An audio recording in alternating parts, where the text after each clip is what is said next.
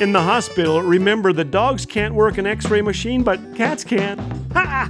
I received an email saying, Jesus didn't use humor. Why do you?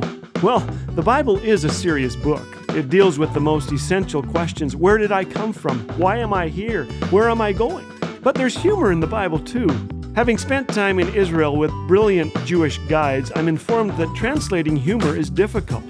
When Jesus used irony, exaggeration, and sarcasm, there was laughter.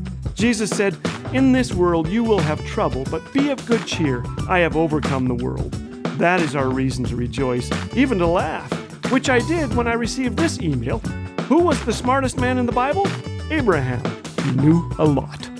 This is Laugh Again with Phil Callaway. If you'd like to hear the regular daily program or discover all things Laugh Again, visit us at laughagain.ca. Laugh Again, truth bringing laughter to life.